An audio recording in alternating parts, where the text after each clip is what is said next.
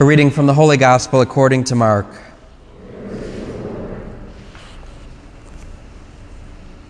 Jesus said to his disciples, "In those days after the tribulation, the sun will be darkened, the moon will not give its light, the stars will be falling from the sky, and the powers in the heaven will be shaken. And then they will see the Son of Man coming in the clouds with great power and glory. And then he will send out the angels and gather his elect from the four winds, from the end of the earth to the end of the sky.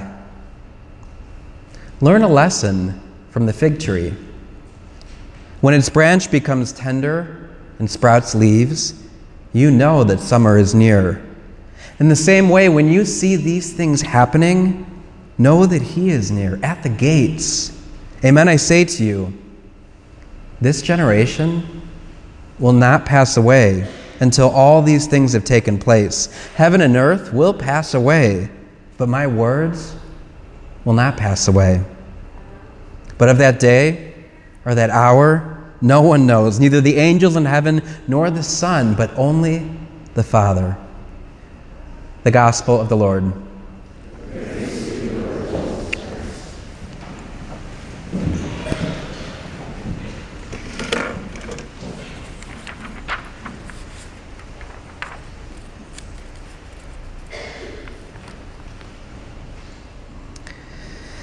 It's being described as hell on earth. Have you seen the news of the wildfires in California? It's being described as hell on earth. Almost 80 people have died. Over 1,000 people are missing. The warning signs came very quickly, and then there was the signs to evacuate. And as always happens, there are many people who choose not to evacuate or wait to evacuate, and then before you know it, they're getting away too late. I started watching videos on YouTube, and sometimes that's a big mistake when they suggest a video and you just keep watching another one, and another one, and another one. Well, the videos were of people, some that died and some that survived. They were showing cell phone videos that were taken and uploaded.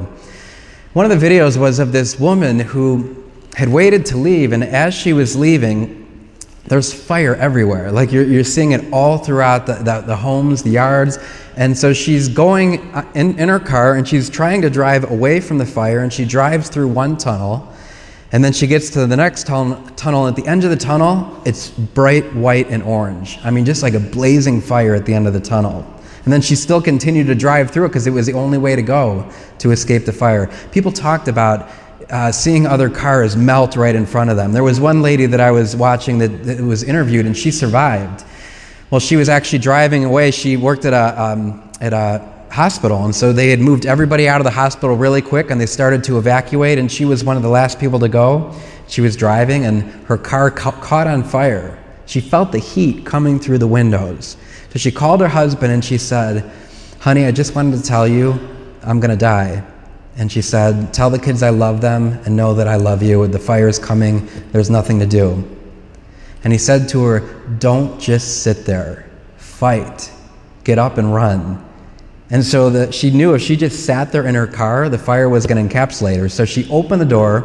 She said the flame was so hot it burned her eyes, so she had to close her eyes and literally go like this and walk towards cool air. So she has her eyes closed, she's breathing in smoke, she's walking towards cool air until she finally walks into the back of a car. She goes to open the door, and the handle comes off in her hand. The door is melted. So she begins walking again into the dark and bumps into the back of an ambulance, a fire truck, I'm sorry. So she gets to the fire truck. She gets inside the fire truck. She thinks she's safe, and the firemen they call to the air. They say, we need to be evacuated. We need the water to be dumped right here on us. And the air supply said, "Sorry, there's nothing we can do." She sat there in the fire truck. And then finally, out of nowhere comes this huge bulldozer, and it cleared the path, and then finally they were able to get free, and she made it. But we see that there's so many that didn't. It's a glimpse of hell on earth. This end of the times that we're talking about, we're coming to the last Sunday of Ordinary Time. Next Sunday we celebrate the Feast of Christ the King. It's a time for us to do a reality check and realize that we are in the storm. Like sin is just ravaging us. It is. It's ravishing the church. It's ravishing us priests. It's ravishing the people. It is like a wildfire just going through. And sometimes we sit there in our cars or by ourselves and we think, there's nothing I can do. I'm going to die anyways. We get this point of ambivalence to sin. Meanwhile, it's a raging fire trying to kill us and take us down. We hear in the first reading, "At that time there shall arise Michael, the great prince, guardian of your people. It shall be a time unsurpassed in distress." All of us are going to face this moment. All of us are going to face this time where we come to the ends of our lives and we're going to realize that all of a sudden we don't have our sin as managed as we thought we did. For some reason, we think that we don't have to evacuate. We don't have to turn away from sin in our life. For some reason, we get settled in our sin. And then we hear Jesus too. He warns in the gospel. He says, in those days, after the tribulation, the sun will be dark and the moon will not give its light. We too, we're going to be blind. We have to know Jesus' voice so well. It's like that woman when she calls her husband. If she wouldn't have done that, if she wouldn't have reached out and called him, she would have sat there and died in her car. Well, the same is true for us. We have this communion, this connection with our Lord. We can call out to him at any time and say, "Lord, I'm in trouble here. There's this sin going on in my life, and it's ravishing me, or it's ravishing my family, or ravishing my marriage, or ravishing friendships." But I think far too often we kind of think, I'll take care of it later.